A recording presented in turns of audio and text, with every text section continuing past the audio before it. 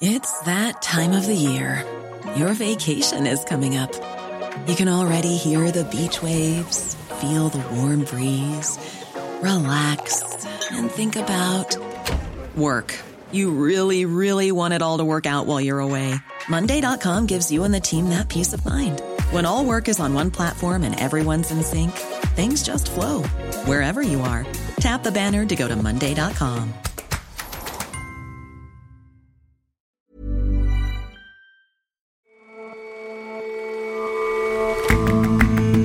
Hello and welcome to The Intelligence on Economist Radio. I'm your host, Jason Palmer. Every weekday, we provide a fresh perspective on the events shaping your world. Walter Lübcke was the leader of a regional council in central Germany and a proponent of the country's immigration policies. Last month, he was brutally murdered by a man with neo-Nazi ties. We take a look at why the killing has shocked Germans so much and what it says about the rise of the far right. And China's education model seeks the one true answer. American high schoolers put hard questions to a debate, arguing either side or both. We visit a debating tournament where it's clear that many Chinese youngsters are becoming experts in arguing the American way. But first,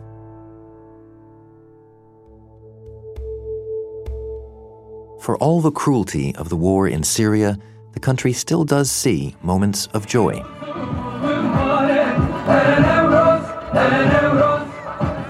For decades under the rule of President Bashar al-Assad and his father, ethnic Kurds in the largely Arab country had all kinds of restrictions.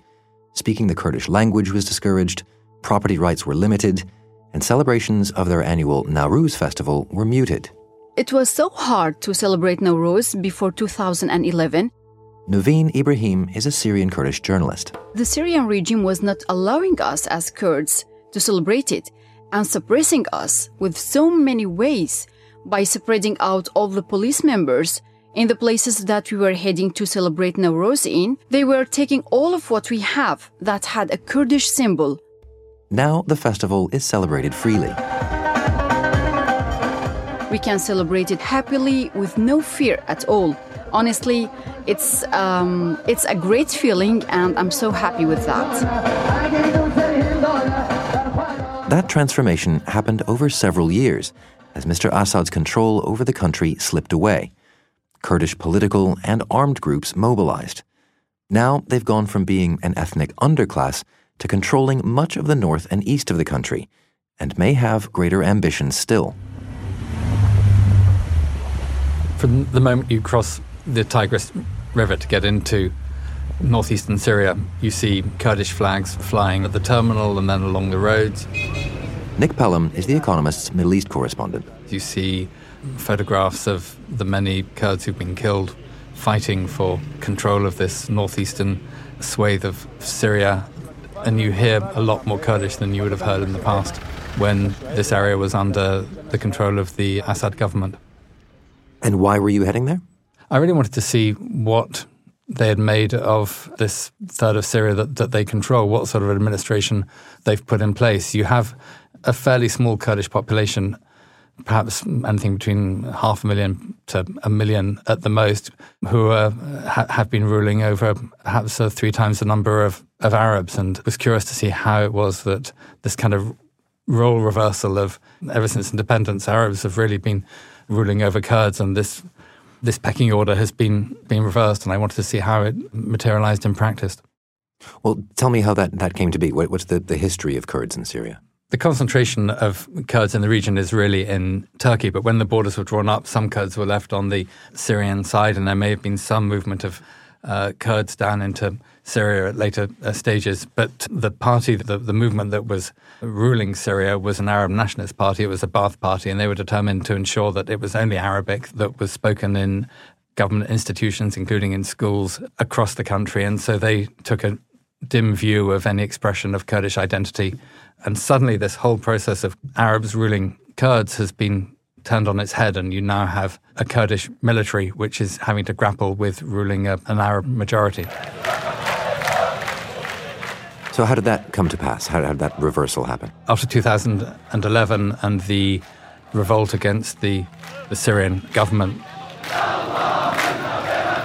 The Assad regime was very much on the back foot in cities across Syria. It was fighting for control of Damascus and Aleppo and its other strongholds, and it really felt too stretched to control much of what was more thinly populated areas in northeastern Syria. And so they pulled back to defend Damascus, essentially leaving local forces in control.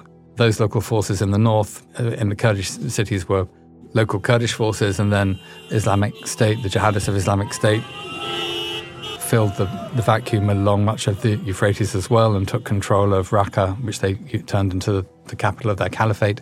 And then the Americans moved in at the head of a coalition to push back Islamic State.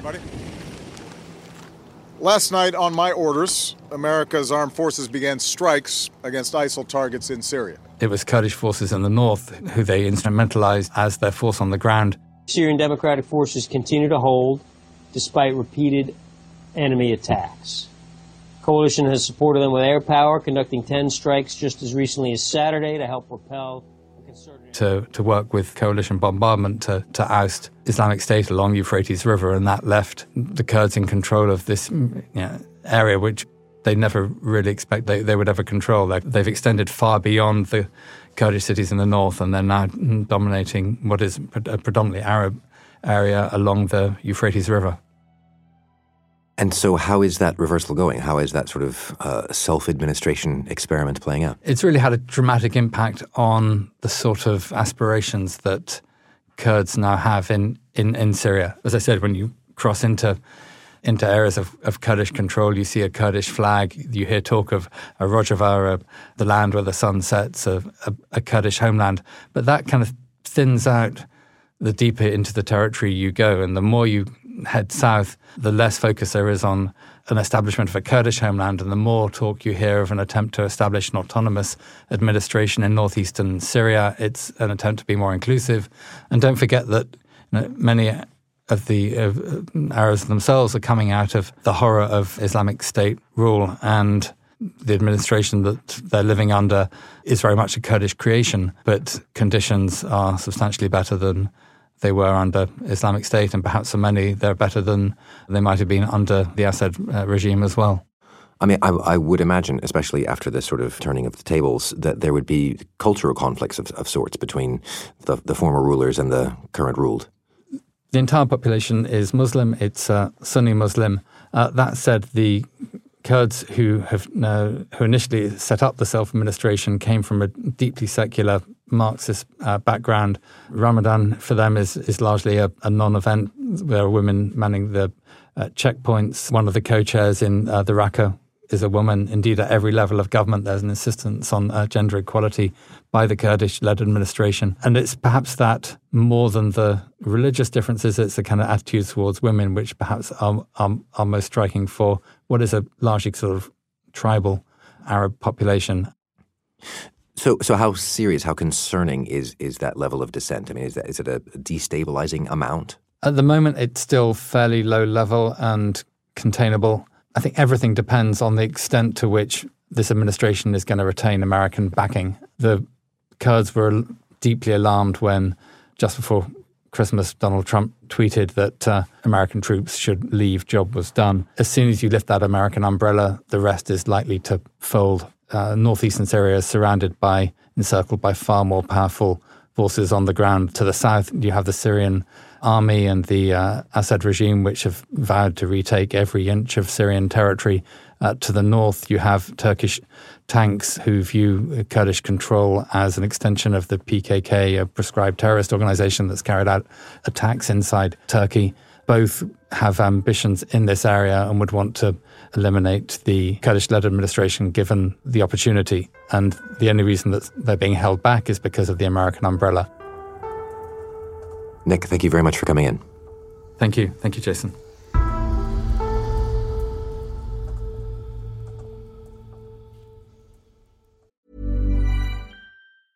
It's that time of the year.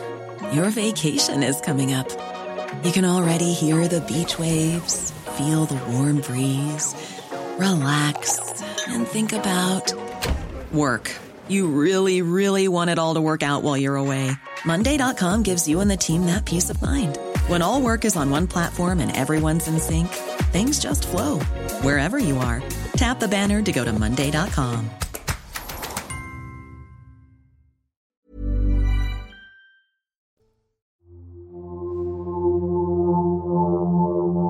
In Germany, a politician is dead, a neo-Nazi in custody, and a nation shaken. The killing of Walter Lübcke is the country's first suspected far-right political assassination in more than half a century. It sounded alarm bells. Fears abound of a resurgent German far-right and what appears to be an assault on democracy. The murder took place in a tiny village in central Germany. Walter Lübcke was the head of a regional council in central Germany. Wendelin von Bredow is our European business and finance correspondent based in Berlin. He was basically a senior civil servant. It's called district president of Kassel. He didn't live in Kassel, which is sort of a bigger city, but in a little village called Easter of just 900 people, about half an hour away from Kassel. He was close to retirement at age 65 and lived with his family very calmly in a pretty white house with a balcony next to a kindergarten and a field with grazing horses. And on June 22nd, a Saturday evening, a village fair in Easter was in full swing, and Mr. Lübcke's son wanted to attend, so he was watching his grandchild at home, and the grandchild was in bed. He was still on the terrace with a friend. They had a nice chat. They could be heard laughing. At some point, his friend left, and he must have been assassinated afterwards. Nobody really heard the gunshot, but when his son returned home from the village fair, he found his father bleeding on the floor with a gun wound in his head. He died a few hours later. It was cold-blooded murder at close range, shot in the head. Which must have been a shocking thing in a small town like that. Was the murderer found? It was a huge shock for several reasons. The police arrested a man called Stefan Ernst. He had, in 1992, almost killed an immigrant at a train station. He had been active in neo-Nazi circles. I mean, this was somebody who was known to the authorities. And at the end of June, he confessed in detail to having killed Walter Lübcke. He even told them where he had hidden his weapons. As it happens, he now, on July 2nd, recanted his confession, but it's generally assumed that he recanted his confession for tactical reasons. But why would he target Mr. Lübcke? It seems that the main reason was that Lübcke was supportive of Angela Merkel's refugee policies. And there is a video of him defending them forcefully at a town hall meeting in 2015.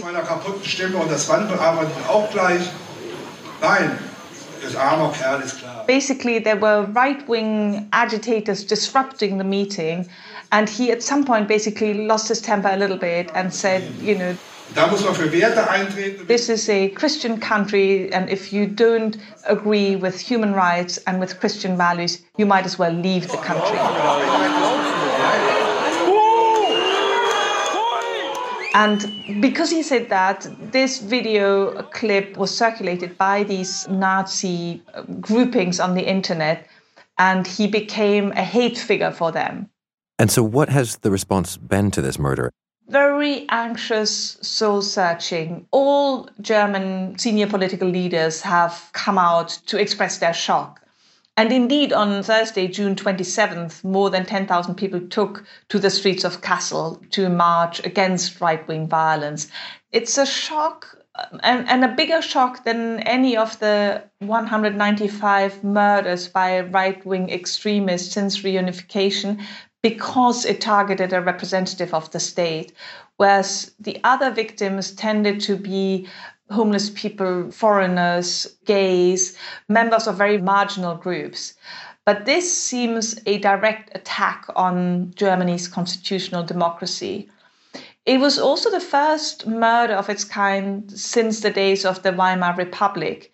There was a famous assassination in June 1922 when a group of anti-Semitic right-wingers appalled the German establishment by murdering in the streets of Berlin Walter Rathenau, the then foreign minister, who happened to be Jewish.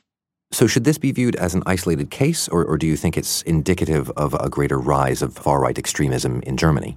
There has been a rise of far-right extremism ever since the refugee crisis in 2015, when more than 1 million migrants flooded into Germany. And although the flood of asylum seekers have come down, far-right extremism has not, and it's been at a higher level ever since.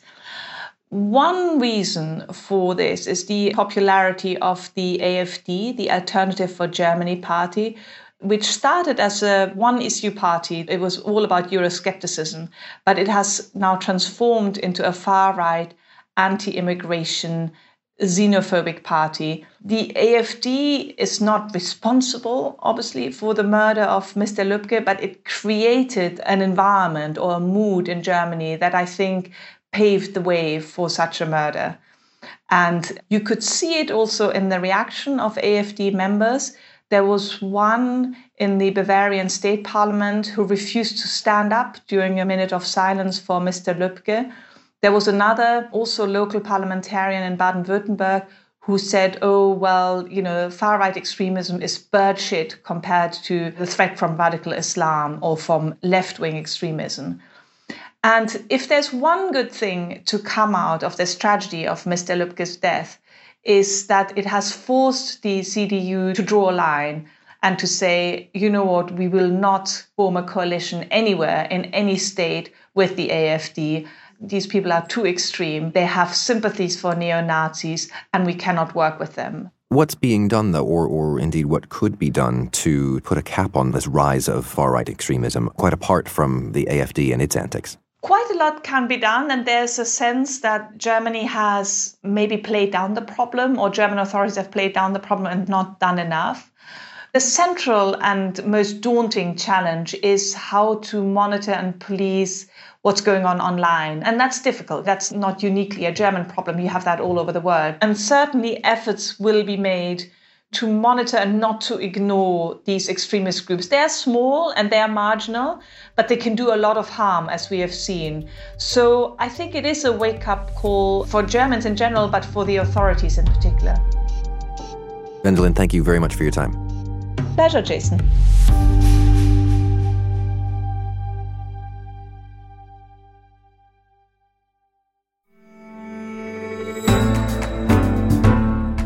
Climate change is fast becoming the defining challenge of the century, and it's even begun to preoccupy central banks. Mark Carney, the governor of the Bank of England, spoke to my colleague Anne McElvoy on The Economist Asks, our interview show. The bigger risks are about the transition of the economy of where we are to where we need to get to in terms of a lower, ultimately net zero economy.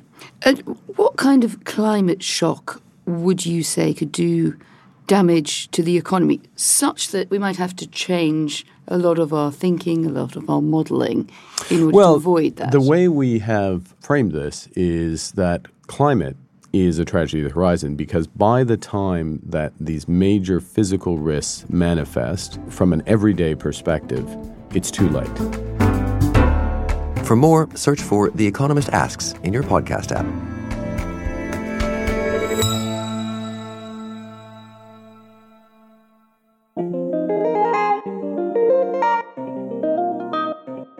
For teenagers in China, studying abroad is often scorned as an easy out for well-off kids who fear the Gaokao, the country's brutal university entrance exams. But there's a more idealistic side to Chinese students wanting to study in the West. It's very interesting when you talk to these bright youngsters who give up their weekends and their holiday time to debate in English. Many other urgent problems, like my partner mentioned, like the droughts. Using the rules of a US high school education. This is about a remarkably kind of pure ideal of what an American education is for. David Rennie is The Economist's Beijing bureau chief. So the English language debate tournament that I visited was in the central city of Wuhan. I went on a smoggy Saturday morning earlier this year. The school was pretty interesting. It was a bilingual private school, a boarding school, which has its own golf course and an ice hockey team, which boasts it has Russian coaches imported from Russia. The tournament had borrowed classrooms there, but the kids were very much less kind of grand and wealthy than that school setting. And what is it that attracts these teenagers to English language debates? It's a really interesting question, because the whole idea of studying in an American university is quite a worldly kind of thing. People will talk rather cynically about how it's good for your career, how even some rich kids will go to America rather than to China because that's a soft option. They don't have to take the incredibly ferocious college entrance exam here, the Gaokao. But when you talk to these kids who are giving up their weekends to debate in English, not all of whom have the money or the chance to study abroad, it's actually something rather pure about critical thinking and just a different way of debating and learning. One of the really striking things about Chinese debate is how different it is from, say, the United States, where lots of debate clubs at schools and colleges are dominated by quite sort of shouty, self-confident boys. Overwhelmingly a kind of male thing in North America. In China, most contestants are girls. And actually, of the champion debaters, it's absolutely dominated by girls. And one of the kids I met, she uses the English name Angela. Debate is a great way to have a deeper understanding and to have a more comprehensive understanding. She's 18, she's from Beijing, and she's actually just been accepted into an Ivy League college. It doesn't necessarily mean that being in a Western-style debate would give you like a Western mindset. Debate kids are generally almost always very open-minded because in debate you have to debate for what you believe in, and the harder part is that you have to debate for what you don't believe in. They debate kind of geopolitical, technical questions. So I watched a tournament about should governments be trying to combat climate change or mitigate, take measures to just live with it. And they do 3 weeks of research. They tend not to do kind of super political debate topics about Chinese politics because this is, after all, China. And so implicit within that, then, is this idea of sort of studying, examining both sides of an argument. That idea of having to kind of put yourself in the shoes of someone who disagrees with you, or think about how some debates have two sides, that there isn't a correct answer handed down from on high, they say again and again is a completely different experience, and it's one of the things they most enjoy. Meeting these debate kids is another reason to be really worried about suspicion of China getting out of hand and anything that looks like a kind of blanket suspicion of Chinese students on American campuses, which we're seeing starting. These are such idealistic young people who really see something valuable about the freedom and the intellectual excitement of Western education. And they're also aware that visas are getting harder to get and that when you're on a campus in America, you may be under suspicion of being a spy sent by China. So there's a real cost to tensions rising at the human level. Thank you very much for joining us, David. Thank you.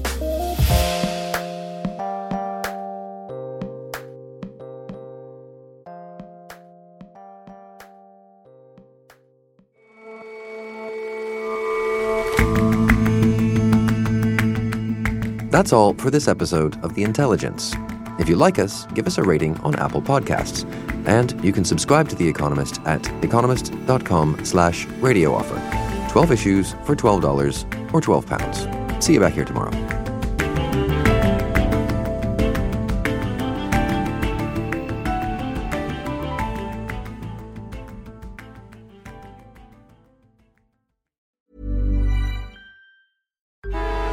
Traffic jams, tailgating, pile-ups. Ugh, the joys of driving. How could it get worse? The federal government wants to have a say in what you drive. That's right. The Biden administration's EPA is pushing mandates that would ban 2 out of every 3 vehicles on the road today. Don't let Washington become your backseat driver. Protect the freedom of driving your way.